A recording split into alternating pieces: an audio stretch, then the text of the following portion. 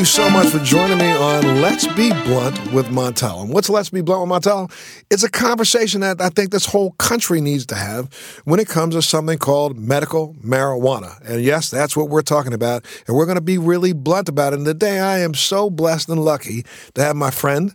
I want to say my mentor, though I came before. But you're my mentor. Let's get my close friend, Dr. Mehmet Oz here. Mehmet, thank you so much, sir, for participating today. I was just commenting to a good friend that you look better today than when I met you, which makes me a little jealous. But actually, it's a real tribute, I think, to what you've been saying about medical marijuana and your multiple sclerosis. And as a physician, when I first met you, you were really in having a difficult time. I was still doing the Oprah show. So this was probably 12, 13 years ago. Yep. And Oprah sent me down to spend time with you where you were living back then. And I remember we were having a difficult time. You were trying to fish. And, it was challenging getting on a boat, getting off a boat. Yes, sir. You're fantastic now. I think one of the things that people do not understand, this is something I'm so glad that we're talking because, every day someone walks up to me and will say something to me about medical marijuana, and then I realize the breadth of what they don't know. Yeah. People in this country don't even understand the fact that, the cannabinoids that we've been talking about and a lot of people have talked about in the last 3 years, everybody has heard these terms, THC, CBD. Mm-hmm. The United States government has had a patent on CBD for now almost 14 years. Yeah. And the patent, just in case you want to look it up yourselves, you can. It's patent number, the U.S. patent 6630507.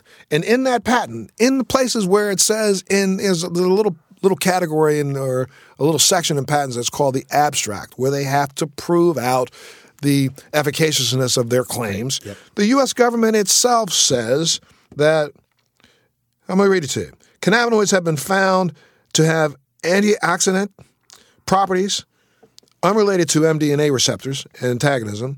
This newfound property makes cannabinoids useful in the treatment of things like prophylaxis and a wide range of oxidative-associated diseases, such as ischemic, age-related, inflammatory, and autoimmune diseases. This is what our U.S. government filed for itself about 14 years ago to tell you that they believed in cannabis, cannabinoids, and the fact that they work. They wanted to make sure they owned this before anybody got on a green wagon.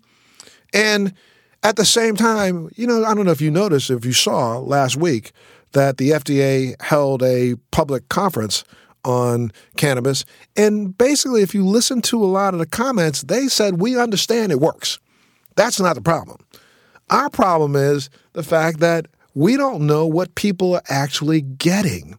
We don't know whether or not some of the people that are trying to sell products out there are selling products with truth in it. And I know you did, a couple weeks ago, or you did a show where you literally brought in some products, some CBD products, and had them tested, right? Well, after some discussions with you, and I was aware of how much fraud there was in the space, we got 13 nationally available products from the East Coast and West Coast, and CBD products. Yes. We're not looking at medical marijuana. Right. And of the 13, 10 of them weren't what they said they were. 5 had nothing in them. Literally just sawdust. So the people selling it truly were trying to fake you out. Yep. And 5 of them had levels that were not what they said they were. Right. Usually much, much less because it's expensive. So you put less in there, you make more money.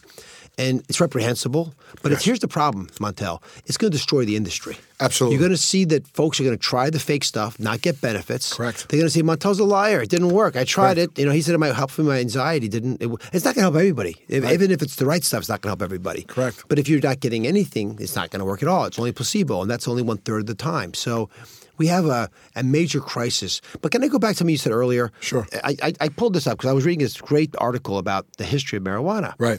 Mm-hmm. And I'm just going to read this to everybody so they all clear on it. It says, so this is 1929, right? Mm-hmm. They asked the American Medical Association, they surveyed them, and 29 out of 30 disagreed with claims about the dangers of cannabis. Right. This is 1929. Yeah. This is not a group of people that were particularly aware and interested in marijuana. It was ubiquitously used.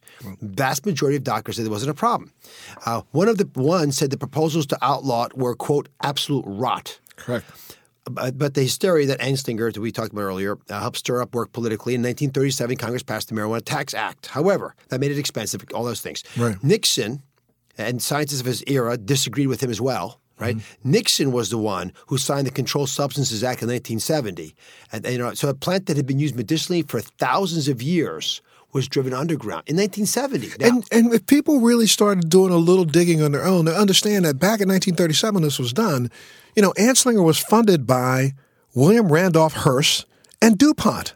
And why? Let's understand cannabis for a second, and let's understand hemp.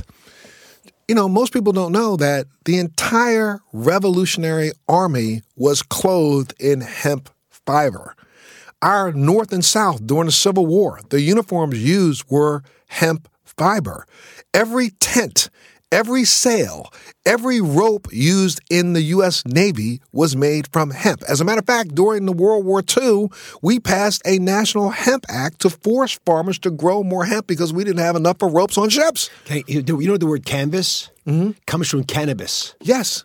So it's amazing. So, for us to now, and if you go back, there supposedly is some writing in the I Ching back 5,000 years ago where Chinese looked at cannabis and used it as a medicinal agent. Now, we know for a fact in the last 5,000 years, not one person on this planet has died from a marijuana overdose. Not one.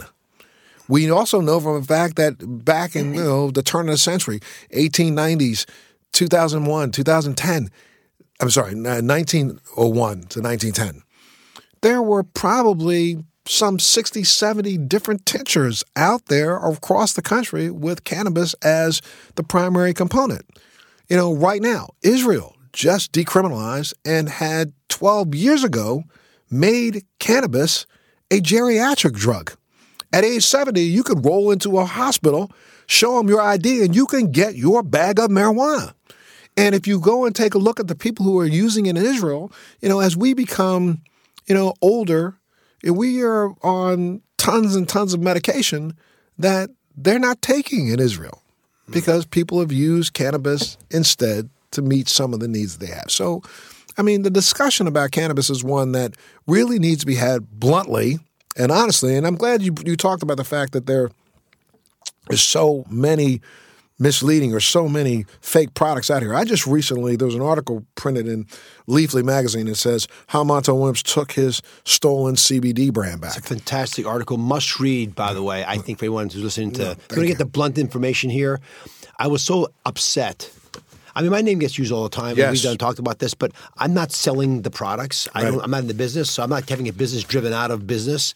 You make a really high quality. You license your name. Yes, got sir. Reputable people making the right kind of stuff, and these bozos were taking your name. Angers me. And selling fake stuff, which of course sullies your name, hurts your business. Yes. And this is about against me. There's no criminal confounding elements. I don't understand how law enforcement allows this to go without penalty. When you say fake stuff, we found some of the product that they were selling online. I sent it out to a third-party testing organization, and all it had was hemp oil, no CBD in it at all. And I've worked really, really hard. Now, part of I make sure everybody knows, complete disclosure, I do have products in the marketplace that are marijuana and CBD products. And why? I got to be honest with you. When we did the first show that we did, 3.5 years ago, which I think literally a lot of people like to give someone else credit for changing the perception of cannabis. It was your and my show that we did on your show that literally changed the needle nationally from below 50% of people who supported medical marijuana to, after the third airing of your show, I think national polls showed that over 70% of people in this country started supporting medical marijuana. It's because of the information that we gave out on that very first show that you did on this. Thank you for saying that. But without you bringing it to my attention, it wouldn't have happened. But the good news is that everyone's sort of buying into it. The challenge is the hypocrisy. Correct. That's creating hesitation. And we've spoken to the DEA, to FDA, and these are some good people oftentimes, but who wants to go first? Right. The DEA says, well, we don't want to tread on the FDA, and we don't want to get fired because politicians might not like the fact they're going soft on drugs. That's how it's perceived. And it's not really going soft on drugs. We need to back up and have the conversation, the blunt one, from the beginning. You go back to post-Civil War. after our Civil War, we had probably more amputees walking around in this country than we even have today from our Persian Gulf War. The treatment of a flesh wound was amputation. Correct. And so, you also have to recognize the fact that I'm going to say it, it's kind of foul, but, people were still, defecating and wiping themselves with leaves. Okay? Yep. It was cold outside. Yep. We didn't have heater, central heating. You didn't have air conditioning. Majority of the water you drank made you sick. So people were looking for something to ease some of those hundreds of different kinds of ailments that they had. And that's where cannabis just kind of always was there and was always something that people relied on as that go-to backup holistic medication. So what could the DEA or what could, the FDA do right now? They could probably, if they just decided that CBD, which is the non-psychotropic cannabinoid, and one of the things that I know I've talked to you about a lot, and I hope we can do a show this year about the fact that people need to understand that the marijuana plant and the hemp plant has well over 400 chemicals in it that are chemicals that we have not even begun to research and study and understand. We spent probably on order of, somewhere around $60 million funding research in Israel through Dr. Meshulam, who is a doctor who discovered CBD and THC and also our endocannabinoid system. We funded that research there. And we found out along the way that we have, what do you want to call it? I call it a secondary nervous system, the endocannabinoid system, but we have a secondary nervous system. That's part of our genetic makeup. Like opiates work through pathways and they're endorphin pathways that somehow pot plants, as part of protecting themselves, develop very important ways of influencing insects, other animals, rodents, and us. Yes. And they're ancient. There's an entourage effect, which you taught me about, where you can't just take one little bit. It's how they work together. But this ancient pathway, which is how we often find prominent medications by searching these pathways, they're already built to help us or hurt us. And we've ignored it. I mean, why would you do that? Why would you ignore something? Forget about whether it works or not. Right. Why would you ignore learning more about something so profoundly important as the endocannabinoid pathway in the body? Correct. You wouldn't block someone from learning about how the brain works. Right. And in this way, if the FDA were to step up right now and just say CBD was generally accepted safe, that's all we have to do. Generally accepted as safe. That would allow it to be used in a myriad of different ways. And we know for a fact if we found one person who had OD'd on CBD and died, then we need to be very careful, but you can't find that. See, I think eventually the FDA is going to grant it GRAS status, generally recognized as safe and effective, or so just safe. That's not effective, just safe. But the bigger thing that's going to hurt the industry, Montel, is fraudulent products like the kinds that were using your name. And I don't. Let me ask you this. It's your podcast, but I'll ask you this. Sure. Why doesn't the industry say this is our standard? The big boys who try to do the right thing, in order to be qualified, this is USA standard CBD. It's got to have this dose. You now don't sell doses that couldn't possibly work. Right. And we're going to this is a stamp saying that you actually have 30 milligrams or 60, whatever you promise is in there is in there. I would think if it's not stamped, no one buy it. And then the industry controls it themselves, because if the industry doesn't do it, the U.S. government's going to try to do it. It doesn't work so well. Let me tell you, when you ask that question, you've asked that question to me a couple of times in the last couple of months. I want to make sure everybody knows that. Mehmet and I get an opportunity to sit down together at different events and talk. And you brought this up to me about 2 months ago. And I have, since that conversation, literally been on the road almost every day trying to identify other people in this industry that have like mine. And I'm not going to make the announcement today, but I'm going to tell you that there's some very interesting things happening in my world, and I am trying my best over the course of the next couple of months to actually team up with a couple of really legitimate and very responsible universities that are thinking about trying to do some things in the double-blind study area and set some standards. I mean, I'm literally, it's just so people at home understand, the product that I have right now that's in the marketplace is under my company name, which is Lendative Scientific, and our product is called Montel. And I've reached out to one of the best manufacturers of cannabis in the country, and I'm the formulator, and I have them formulate our product to my standard. Now, what does that mean? That means that this product is tested in laboratories that are ISO certified, that are certified laboratories, but that's not enough. I'm trying right now to actually certify the procedure by which it's even tested. So, our product that's in the market right now is tested at a feedstock level. We're tested in the middle of the processing level, and I'm tested again after it's been formulated into a product that I want to put my name on. So I make sure that what you're getting is 0 parts per billion, A, manufactured with standards that, don't include any deleterious kinds of solvents to extract the product. And then, there is a lot of, I would say, let's say, difference in the way people extract their products. I'm using, for mine, something called supercritical CO2 extraction and also cryoethanol, which leaves no residual solvent behind, and have just now been introduced to a technology that is almost holistic because it is 100% all natural in its processing. And so hopefully within the next month or so, I may form a partnership with a new company that we're going to try to actually set some standards in this industry and get some states to agree that the standards are the standards that everyone else should use. And then hopefully we'll be able to spread this out across the country. Good. It'd be better for all of us. Without a doubt. And I think that's what really has to happen. I mean, you said it itself. This industry needs to police itself. I'm speaking across the country. I've spoken within the last couple of months. I was in Canada a couple of times speaking in Canada. I'm speaking in Southern California at the end of August. And matter of fact, today I have an op-ed piece in the Newsday in New York. The article that just came out in Leafly talking about what I've done, as far as, trying to ensure that people can't step fraudulently on top of you and sell some product. And, what was my reasoning for actually filing a lawsuit? I got phone calls. I got emails from patients out across the country who rely upon me. And he said, Montel, I don't know, I got this stuff and it hasn't done anything. You're and it's cheating like, me. I was like, I'm not cheating you, dude. What are you talking about? You got this? And he said, no, I got this product that I saw online and I went after him.